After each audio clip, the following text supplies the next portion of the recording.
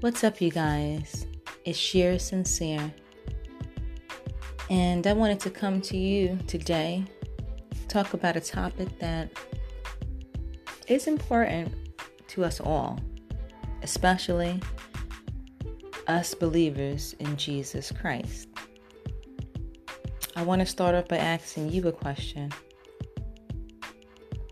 Where are you planting your seeds? You know, in Jesus' time, when he was here on earth, he told us a parable about the sower of seeds. You know, and how the seeds would fall on stony places. The seeds would fall on areas that were not allowing it to be fruitful.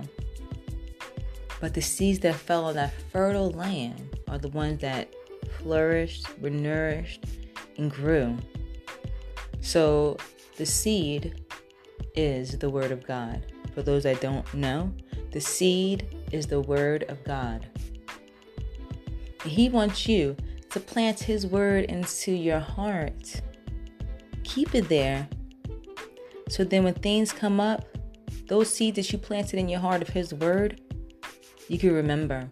And therefore, your reactions and your perceptions will be in line with His Word. And therefore, it will result in you being fruitful. Because you're following the Word of God and not your feelings. Because as we know, when we follow our feelings, we can get into a whole lot of mess. But when we follow God's Word, even if we get into a mess, we know that we're going to be okay. Because He's going to get us out of that mess because we're following His Word, His seed for us to be fruitful. So do you want to be fruitful in life? So you need to start doing some work. You got to start sowing those seeds in the fertile places in your life. The places in your life that you want to see grow. And you only want to see things grow that's going to benefit you in some way.